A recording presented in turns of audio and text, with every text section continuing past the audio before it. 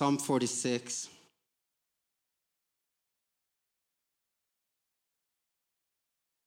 God, you're our refuge and our strength. You're an ever-present help in trouble. So we will not fear, though the earth give way and the mountains fall into the heart of the sea. Though its waters roar and foam and the mountains quake with their surging, there is a river whose streams make glad the city of God, the holy place where the Most High dwells. God is within her. She will not fall. God will help her at the break of day. Nations are in uproar, kingdoms fall. He lifts his voice, the earth melts. The Lord Almighty is with us. The God of Jacob is our fortress. So Lord, we are grateful that you choose lovingly and willingly to call us your own. You choose lovingly and willingly to be our fortress and our strength. And so our hope is in you. Our hope is in you. Our source, you are our source. And so I ask, Lord, again, make this real for us in this moment in time. A river that makes glad this city, a river that will make glad your people, a river that will bring healing, will bring fruitfulness, will bring joy and restoration. And let it flow from here to the nations, from here to everywhere we go. In Jesus' name, amen.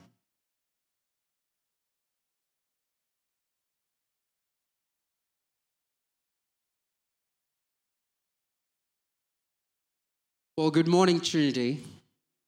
Well, good to see you all.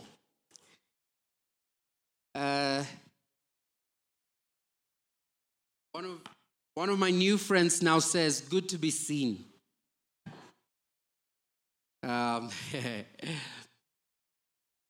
Well, if this is your first time here, my name is Edgar King. I am the lead pastor. It's such a joy to share this with you. It's such a joy to be part of what God is doing with us as a community and with you as an individual. So thank you so much for coming. I'm going to be joined up on stage with some of my two friends, Sean and Meredith. Please give them a round of applause, even before they do anything. Well, now there's a down payment. You all better perform. No, kidding. Yeah. So, today we are furthering the conversation we've been having around healing. Now, let me just bring you all up to speed. I recognize that some of us have just joined us today. Some of you have missed a few, so you've forgotten. I encourage you, you could find all these conversations on our podcast, just Trinity Vineyard Nakuru, just on any platform. But one of the things I've been inviting us to is, one, to recognize that healing is part of the wholeness that God is inviting us to. Jesus, whatever the kingdom of God is in Jesus' view, whatever Jesus is inviting us to is something whole. It's not just forgiveness of sin, but it's also everything else that is out of joint being made right. Whether it's relational, spiritual, psychological, or even physical. And so we asked the question, does God heal today? And my invitation was, yes, he does, because he hasn't changed. His compassion, who he is, he healed because of compassion, tearing down the works of the enemy, that has not changed. The thing we need to be aware of is that now we are the hands and the feet of Jesus. Will we move towards the weak, the weary, the downtrodden, the sick, and the dying, and lay our hands on them and show Jesus' compassion and continue to go up against the works of the enemy? And then I invited all of us that you should lay your hands on the sick and pray for them. It's not set aside for a chosen few. You are the chosen. You should lay your hands on the sick.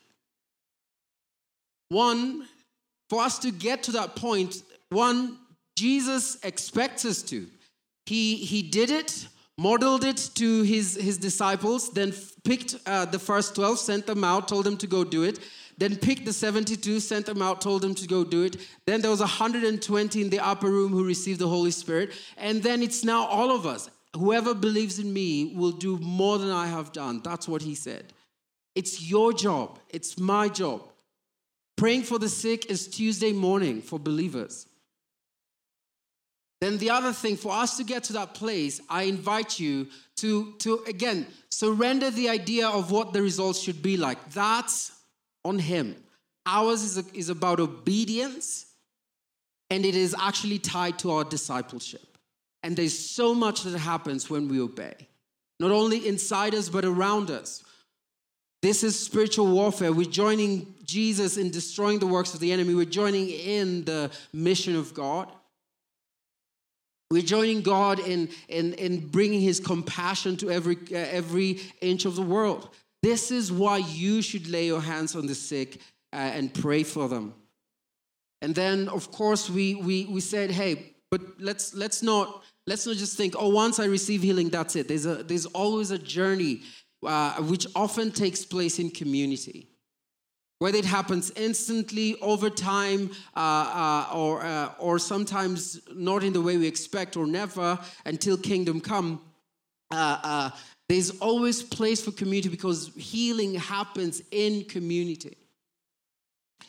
And so last Sunday, we started talking about how do we actually do that. So today, as Liz said, we will be modeling how to pray for people. It goes beyond praying for the sick. So if you're interested in being bold enough to say, I will obey, one, remember what I said last Sunday. Let us be a community that will pray as you can.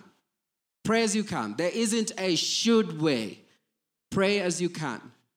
But if you'd like to be equipped to do it more with a lot more sensitivity to the person you're praying for and to the Holy Spirit, would love to equip you.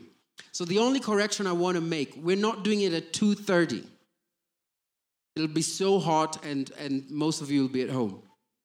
So right after this celebration, if you'd like to participate in the prayer training, please remain behind. We have lunch provided. So please remain behind. We'll go back to, we'll practice what we've been talking about. We'll practice what we preach, and then again, just send us out to go and do the same. Well, so obviously one of the questions that have been coming up, and just both in my talks and with people as we have conversations, is, well, why didn't healing happen for me? Why didn't I receive healing? And I kept promising, we'll be bold enough to talk about that. We will not run away from it. And so we want to delve into a bit of that, and I will have the help of Sean and Meredith today. So why don't you guys just introduce yourselves, and then we'll go on from here. Oh, works better when it's on. Oh, okay. Hello? Okay, there we go. Usually it's just all set up and I go. I'm Meredith, and this is my husband, Sean, and we have an awesome, now 9-year-old son, Isaiah, who's in the audience here. I love you. And we've been in Kenya for 18 years now, just over a year in Nakuru. And so this is our home church, and this is our village and our family, and we're just so thankful for the friendships and the connections that we've made here in Nakuru over the past year.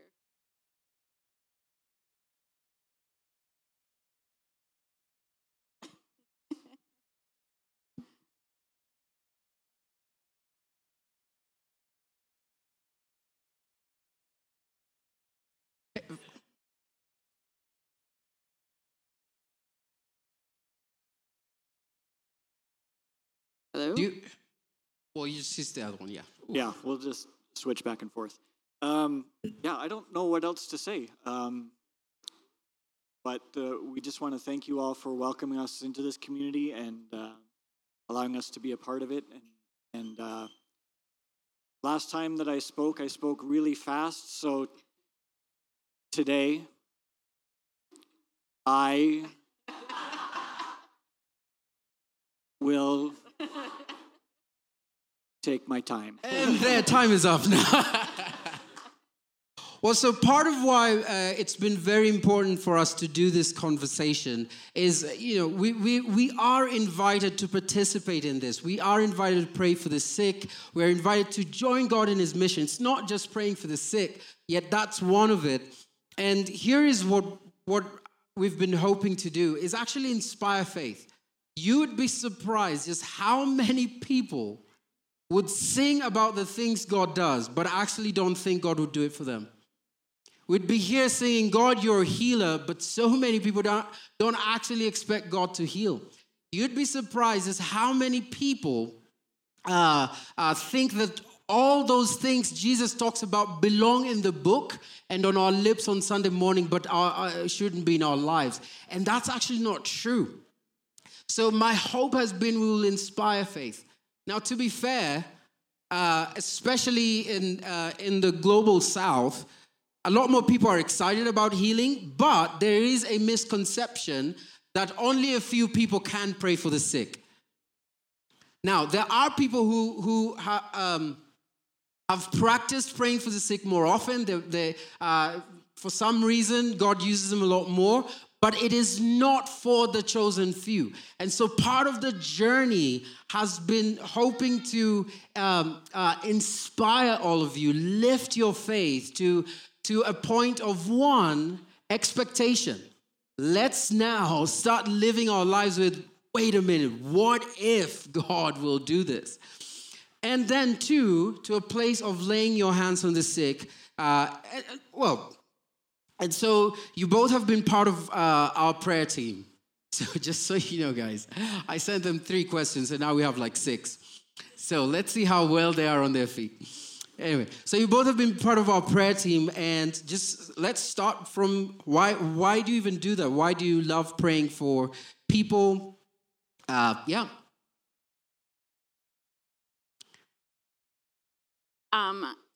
think it was last week or a few weeks ago, one of the questions was up of encouraging us to pray more and like, why should we pray? And we were in our little groups of 3. And I had said to our group, like, I find it an honor to be able to pray for other people, because I've seen God's hand in prayer, and I've seen unanswered prayer, but answered in this like beautiful round way, which we'll get into. But I've also seen him answer incredibly miraculous prayers. So in 2009. We were partnering with a children's home in our community that we lived in. And we got the phone call on July 14th, 2009, that one of our girls, 7 years old, had passed away that afternoon. And it was our first loss that we had ever experienced in Kenya. She was positive, but chickenpox had run rampant through the home, and it was a really bad case of chickenpox. And she came home from school, and she said to the house mom, I just want potatoes, and I'm going to go to sleep. I'm tired. And she went and laid down and never woke up. So we got that phone call. So we had arranged the funeral. The funeral we had on Saturday. We had a team from the U.S. here. Their first full day in Kenya was a funeral of one of our children. And then Monday afternoon, we get a phone call that her younger brother is in the hospital. He was positive as well, had got the chicken pox, and we were told he wasn't going to make it through the night. And this is like 2 days after we've buried his sister. And I got angry. And this was like, I was angry with God. And I went down to the bottom of our compound, and I had like a powwow with God. I was screaming, I was crying, I was on my knees, I was yelling at him like, you can't do this, like we can't go through this loss again. And I've been told we shouldn't be angry with God. Like, he's God. We have no right to be angry with him. He is perfect. But I am a firm believer that God would rather us yell and express our emotions than walk away and not talk to him and exclude him from anything. He knows our hearts. He knows our thoughts. He knows what we're feeling and going through. So express them. Because the moment I expressed them, I felt peace. Like, I felt better, having had this powwow with God. And a little while later, a friend came over and she said, I believe you and I are supposed to go to the hospital and lay our hands on him and pray. So he was HIV positive, chicken pox, malaria, typhoid, and pneumonia. That's why they said he wasn't going to make it through the night. His body was just shutting down. So we went, it was 10 o'clock at night, and we were there for 3.5 hours. Our team that was with us was on our compound, on their knees for those 3 hours, praying. And we just prayed and cried and sang and just spent those 3.5 hours with our hands on this 4-year-old boy. We came home not knowing what was going to happen, went to bed. 3 days later, he was on our compound playing football with our team. The doctors had no idea how he survived. He stayed with us for a few days, and then he went back to the children's home. He is now 18 years old, finishing up high school. He is like the most amazing kid, and he knows his miracle story, and he uses that as a testimony for people. Guys, prayer exists, man, and it's real.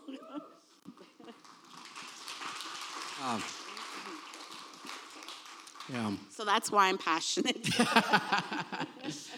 Yeah, just a few things about the story of the boy you told us. One, I just love that you didn't use a formula.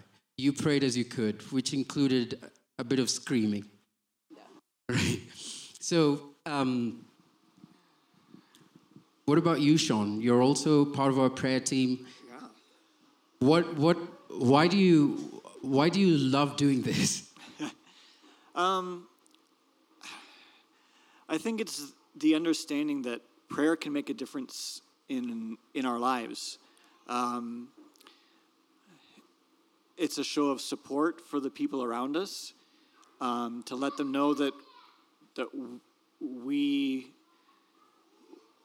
live in community, and the only way that we can walk together is by sharing our struggles and our pains and our illnesses and saying, this is what I'm going through.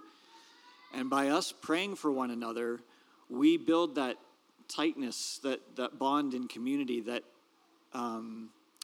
that's so necessary. And it's not just a matter of,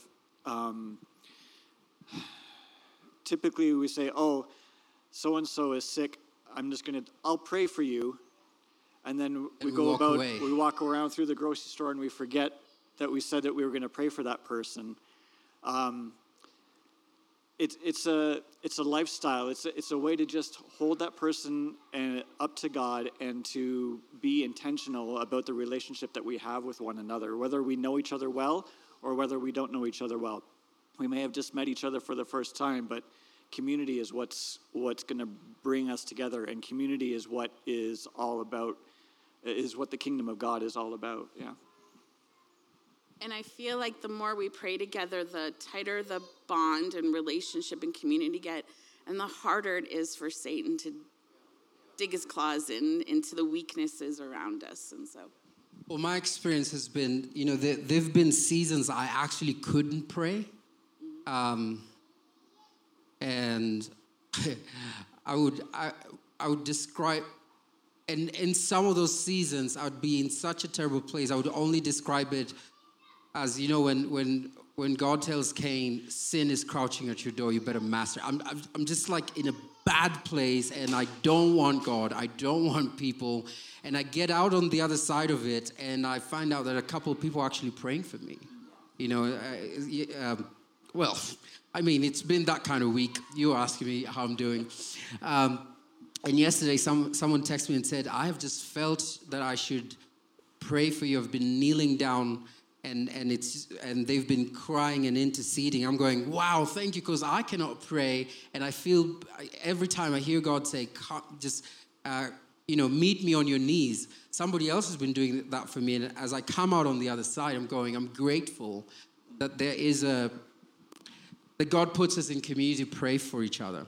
And I think we shouldn't be ashamed to say to our community, our friends, and say, I'm really struggling to pray. Can you pray for me? Yeah. There's no shame or weakness in that. I think that's a strength in showing that I trust you to be my intercessor when I need that. So one of the questions I didn't plan for, what has actively praying for people, both in the closet and laying their hands on them, is there anything, let me not has it impacted you in any way? Or whether you saw what God was doing there or later, has it impacted you yourselves in any way? For sure it has. My introduction to praying for people who were sick was through a man from Texas. He had come and visited our church in Canada. I mean, Texas is showing up a lot today. Yeah. Sir. Got representing with the hat. And so he came and he did some teaching about what it means to pray for people and how to do it. And then he invited anybody that was interested to go up to another church that evening, and he was going to do the same teaching at that church, and he wanted a team of people to help him pray for people who were sick.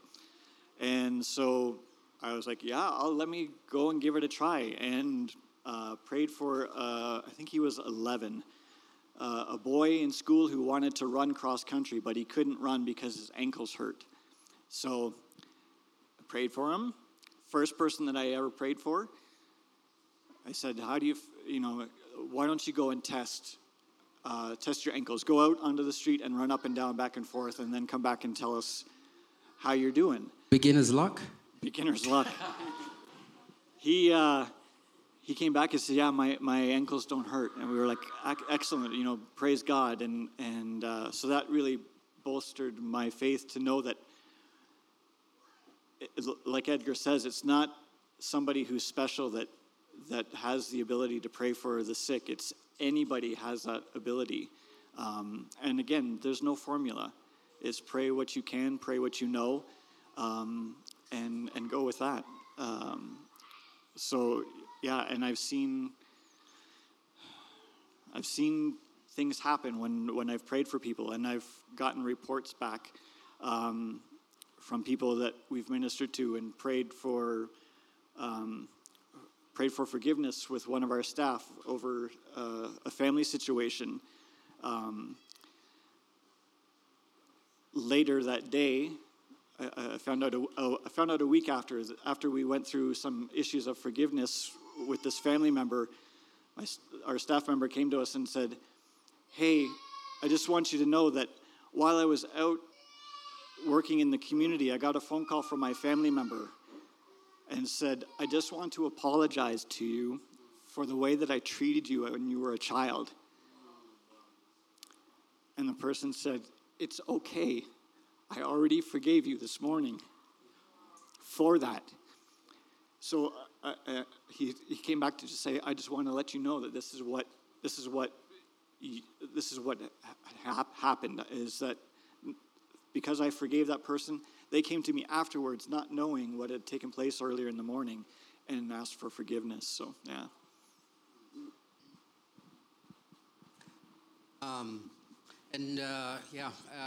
When if you check out a couple talks ago, so Meredith found me last Sunday after got off stage. David and Carolyn had just shared.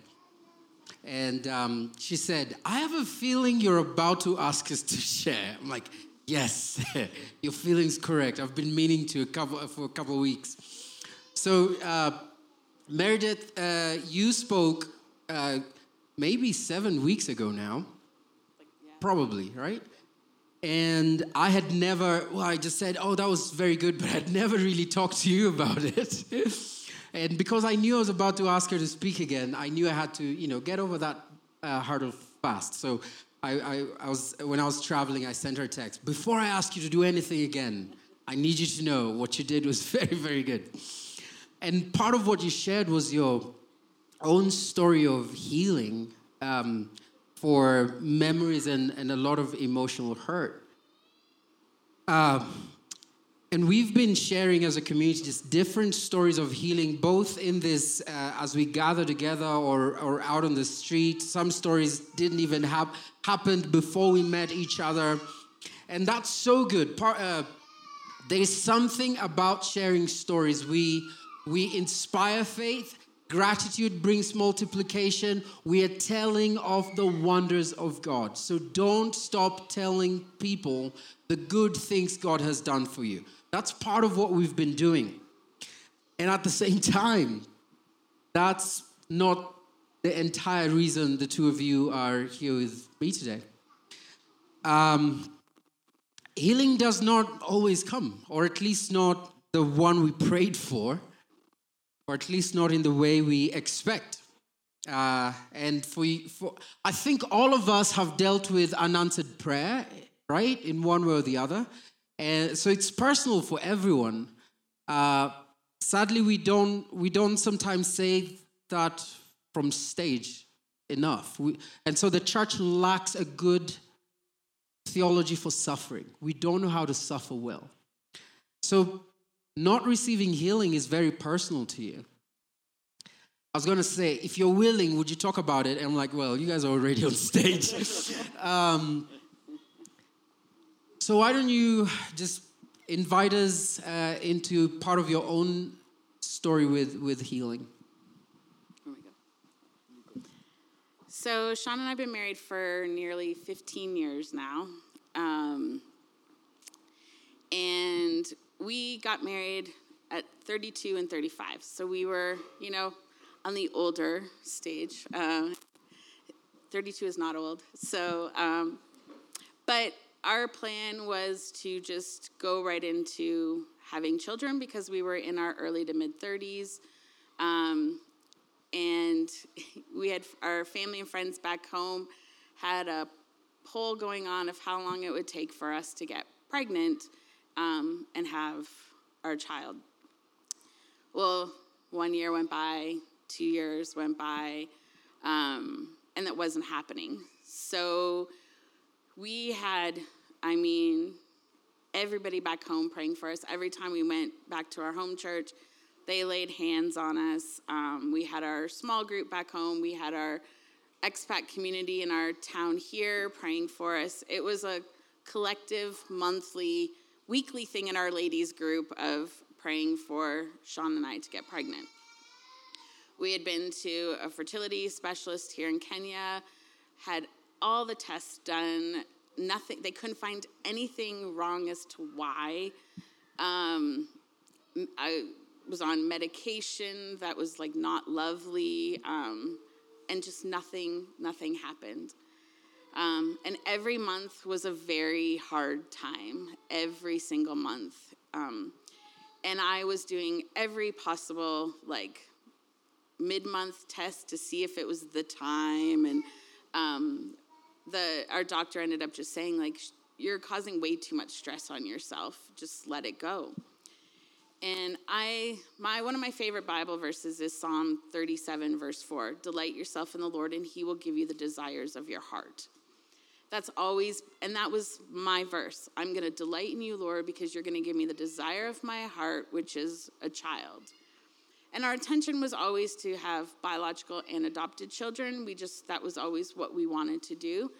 And then in Ladies Bible Study one day, we were listening to a Beth Moore series. And Beth Moore said one of her favorite Bible verses is Psalm 37, 4. Delight yourself in the Lord, and he will give you the desires of your heart. And the words that she said was, when we delight in the Lord, our desires of our heart become his desires. And that was like a light bulb for me, because I was in this place of, if I love you, Lord, you're going to give me what I want. And that wasn't where I was supposed to be. And the more, when I found that twist, I was like, all right, I'm going to delight in you no matter what the outcome is. Because I had moments of anger and sadness, seeing women get pregnant by just looking at their husbands, seeing, like women getting pregnant, and it was just, it was very hard for me. We even had, and I think we're going to touch base on this, of like how to help people in those stages, but we were being excluded from activities with kids or baby showers because nobody wanted to put us in a difficult situation. And it was like, let me be the judge of what's difficult for me or not. And so it was just it was 5-6 years of just like really hard times. So for 5-6 years, you kept crying out to God to give you biological children. There were hundreds of people Yeah. praying for us on a regular basis. Yeah. It's just so, and this is definitely comparing oranges to apples, but so last Sunday we just celebrated a couple that waited for 9 years and they had biological children when the doctor said, no, it's not happening. Here we are saying, doctor said, well, we can't find anything wrong, just don't stress yourself. For 5-6 years you prayed and prayed. And maybe my question to both of you, what was some of your thoughts? Because I can imagine, so 5-6 years, so the story of this boy's healing that you just told happened probably in that time? The first year. And you've been praying for people and seeing God move to some degree. What were some of your thoughts, both of you, as you see God heal people and as you deal with this desire that has not been met? I mean, right before the shift changed for you, what were some of your thoughts? I think for a long time I felt it was my childhood and the decisions I made and my sin that held me from, that this was a punishment.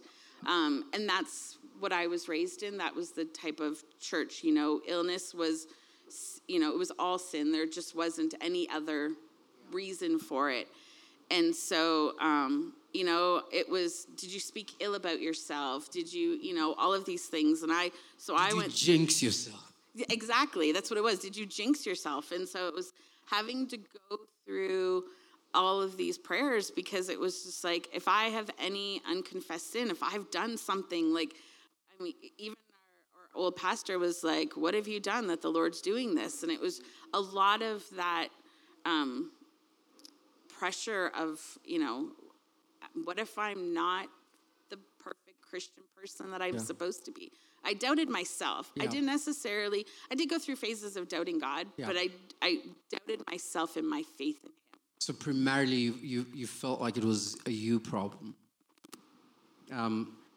Just something that came to mind. I'm just imagining on the day, so here you are believing that God forgives us when we ask for forgiveness. On the day you ask for forgiveness and you feel, because we do this, it's a weird human thing. We go, oh, now I'm all good because we've asked for we forget what God has given us. So on the day you've asked for forgiveness and so you quote unquote have a clean start, what did you feel about God when you still didn't have a child? Sorry, I'm sorry. No. I did. I should have planned. No.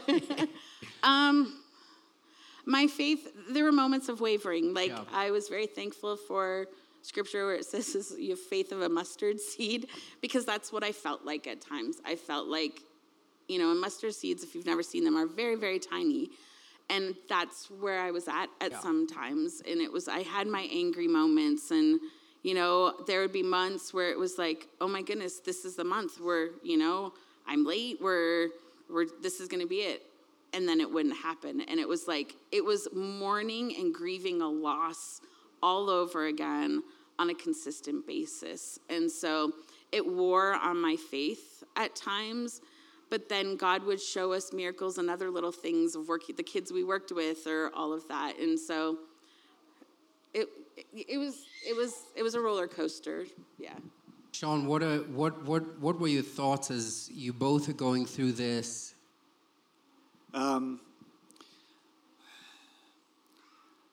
I tried to be the eternal optimist.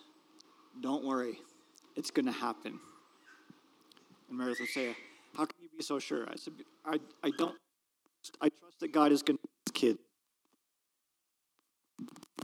I trust that God will give us kids, and it's going to happen. Don't worry." But then time would pass. We'd be another year older.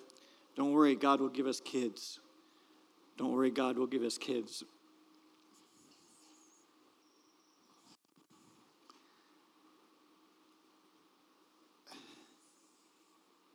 I had a conversation with a friend of mine from back home through one of our toughest times. And he said there's nothing more painful for a husband who's supposed to take care of his wife when there's nothing that he can do. There's nothing physically that I could do any different than what I was already doing. I felt like my hands were tied. I felt powerless. I felt hopeless.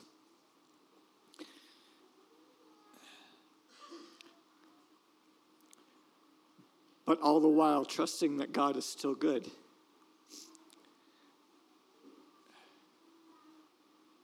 But still not knowing where things are going to come from, but still trusting God is going to give us kids.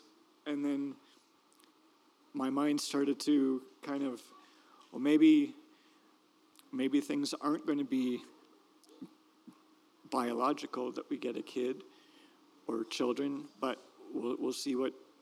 I'm still trusting that God is going to give us kids, and my mindset had to change, but I still had that twinge of hope that something would happen biologically for us. And now you your family. We were just celebrating Isaiah's ninth birthday. Ninth birthday yesterday. And right before we go to that. So I just want to note, and thank you so much for inviting us into it. I just want to note a couple of unique changes. I remember when we were doing a series on spiritual warfare, we talked a lot about the lies from the enemy being his primary weapons. So one of the lies you let go of was the idea that God answering, giving us our desires looks like us getting exactly whatever we've asked for. Well, and the other side of that is for people to think, well, then God doesn't ever give us what we asked for.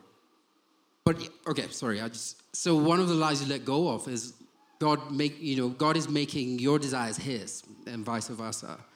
But he also mentioned that at some point it felt like it's because of you, and that God is punishing you.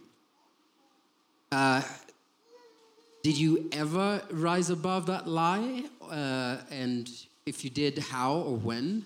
Yeah. Yeah, I definitely. Just, the cable is a bit.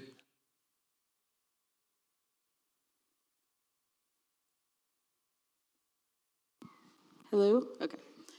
I definitely realized probably in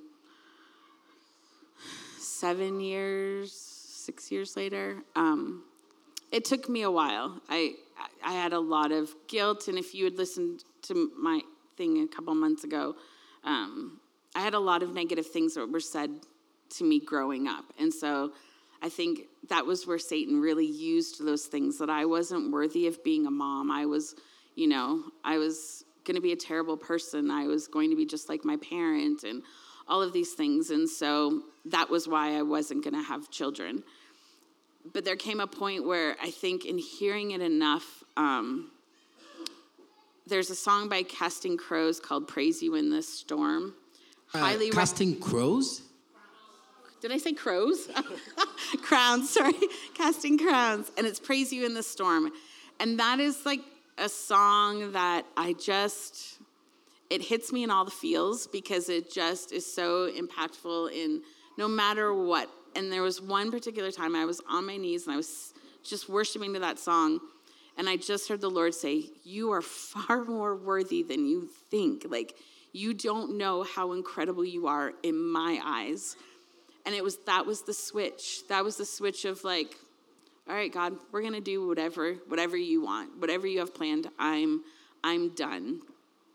And it was funny because when I came to that place of, we're not going to try anymore. We're just going to let life go and see what happens. And the stress was gone. But then you'd have people going, oh, you're not stressed anymore. That's when it's going to happen. And it was like, no, if it happens, it happens. If it doesn't, it doesn't.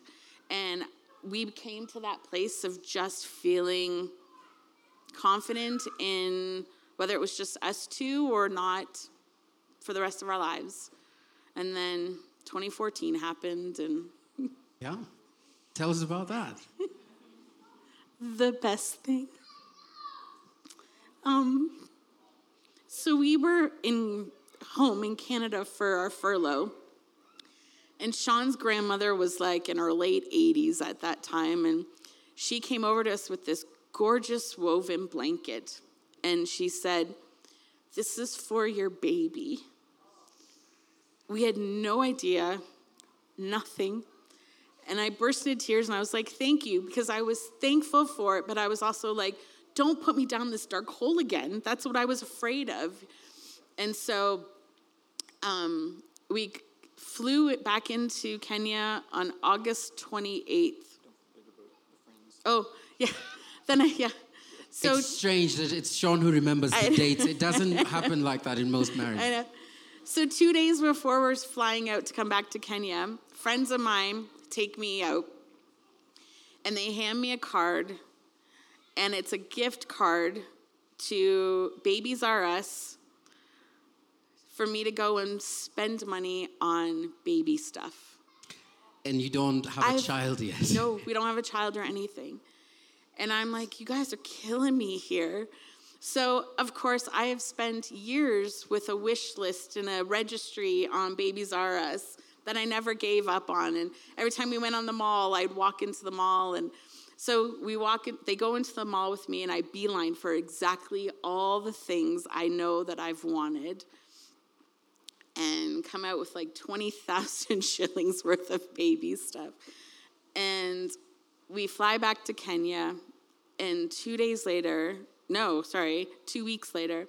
we get a phone call. We've been working with the children's department. We've decided that, maybe we proceed with fostering to adopt. 2 weeks later, out of the blue, we're thinking we'll start this in 2015 in the new year, and we're not in a rush. We get a phone call and says, there's this baby boy, and we totally believe he's meant to be yours. Come and get him. So we go get all the paperwork. And then September 11th, the best gift was born. And 8 days later, we got to pick him up and take him home. And our friends were at our home waiting for us with a camera. And I walked into the front door. A camel? Pardon? Camel. A camera. Hey,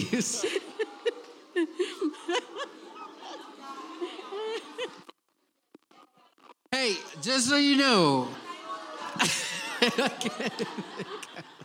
Edgar hasn't got the cry translation downloaded into his brain yet. Friend.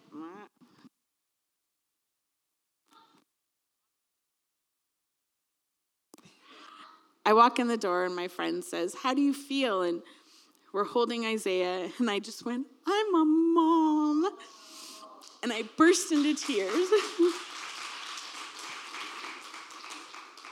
And our friends threw like the biggest baby shower, and it has been 9 years of like the best experiences, and I want the world to know, like, Isaiah is not a consolation prize. He is the perfect gift in God's perfect timing. And our family is so beyond complete. And I think if God had answered the prayers that we had had over those years, we wouldn't have him. And I can't imagine our life, our family without Isaiah. He is the perfect addition. He is the completion to what we've always dreamed of. So God kept his promise. Absolutely. I want to segue into something else. But right before I do, I just, I keep saying, sometimes God brings things up in the community because he wants to deal with them. And right after this, we'll have some prayer time. And if the two of you, and just actually knowing that this is such a passion for Sean, if I feel like for some of us, as they were talking about lies they held on to, some of the ones you're holding on to came to mind. And maybe even very similar ones. You feel like things are not working out because God is punishing you. And that's a lie, and would love, love, love to pray for you. That's one of the things that's come up. Sean and Meredith will pray for you.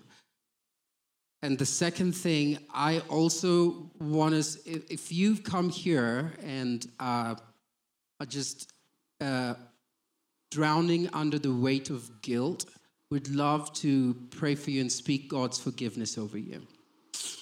Sean and Meredith,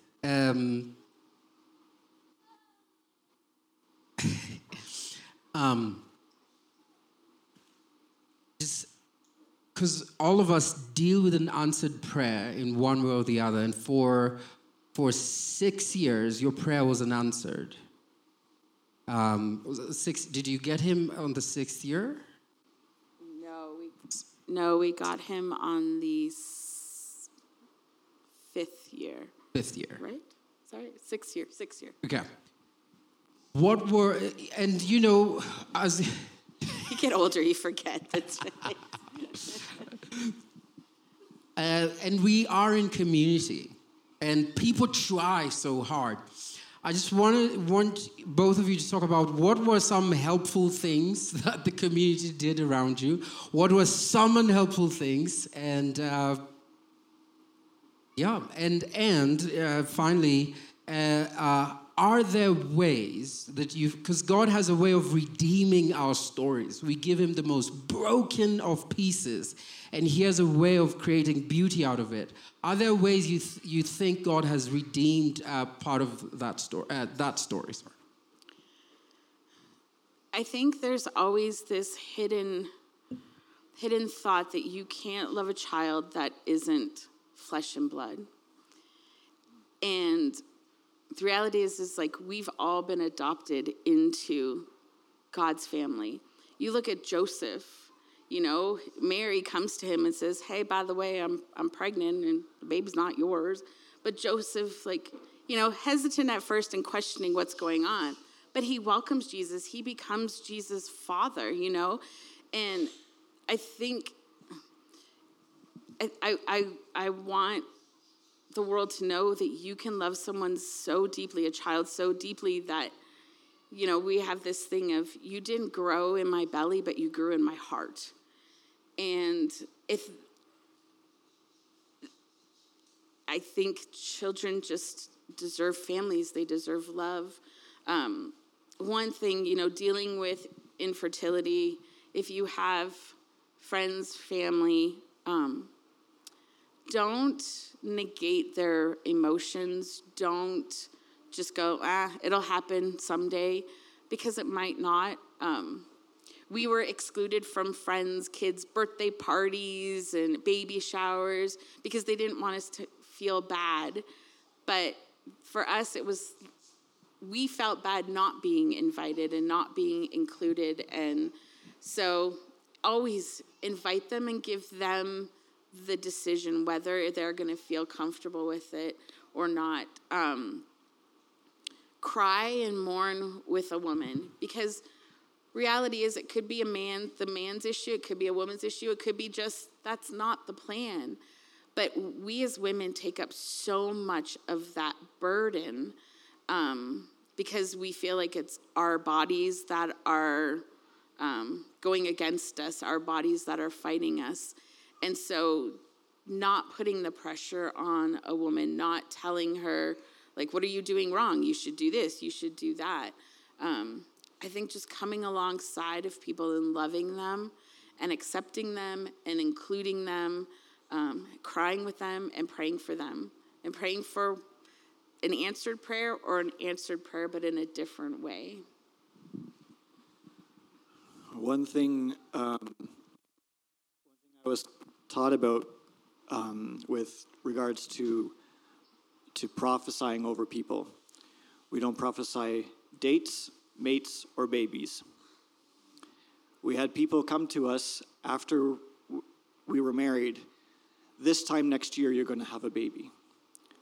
2 out of 3 strikes. This time next year, a date, and you're going to have a baby. We don't know.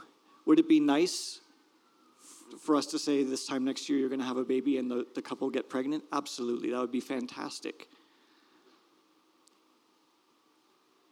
But walk alongside the person, and it's almost like we have this mindset in our Christian brains that says, okay, you're dating somebody. When are you going to get married? Okay, now that you're married, when are you going to have kids? Now that you've had the first kid, when are you going to have the second kid? We need to stop putting that kind of pressure on people and just walk through life with them and pray for them and let nature take its course and as we've said, just be there to support people.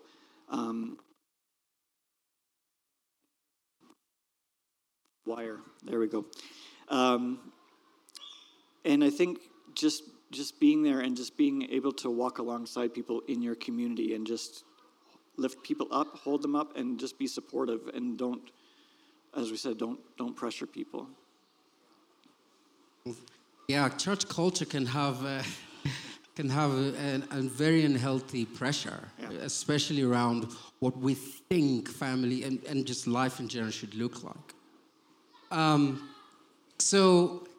Well, next Sunday we will explore. Why don't we just give a hearty clap for Sean and Meredith?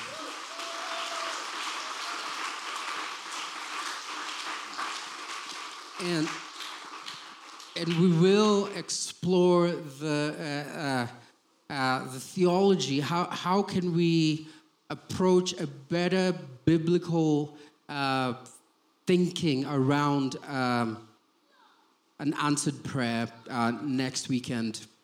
But here are a few things I just leave with you. One, keep praying.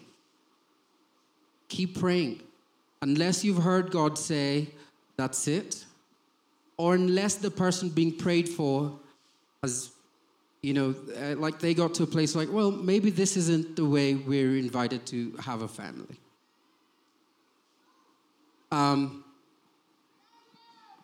Two, this is spiritual warfare. The whole thing about my caution is against giving cheap, easy explanations. Like, well, this didn't happen because you're in sin. Well, this didn't happen because X, Y, and Z. Just avoid giving cheap, easy explanations for unanswered prayer. God's world is very complicated, yet his love is immense. So just stay away from that. And part of the encouragement is because the Spirit of God is with us, a lot of what the Spirit of God is doing is grieving because his people are hurting. His children are hurting. Every person you pray for, part of my encouragement in the last couple of weeks has been, human beings are not prayer items. They are God's children. They're not prayer items, they're God's children. So be careful how you handle them. And so let's do it with a lot of compassion, if you're battling unanswered prayer, if you're in a place where your prayers have not been answered, grieve. Grieve. The Father is grieving with you. The Father is grieving with you. And then, joy in the Lord. It's just this, I think our journey as believers is this interesting place of tension where sometimes, and a lot of times to be honest, joy and grief sit side by side. But most importantly, at least for today, surrender. I'm amazed how much as I keep following Jesus, I am realizing that there's a lot. There are a lot of ways in which this journey is about surrender. This journey is about surrender. We don't gloss over things. We don't say, well, you wanted to receive healing for diabetes, but look, God gave you a car. We don't know. We say, well, we don't gloss over things. We don't force things. We don't tell people, well, why don't you run? And then claim a healing that hasn't happened. We surrender. We surrender and live in the tension of the kingdom and receive the gifts of God with fullness of joy. So why don't we stand as the band comes up?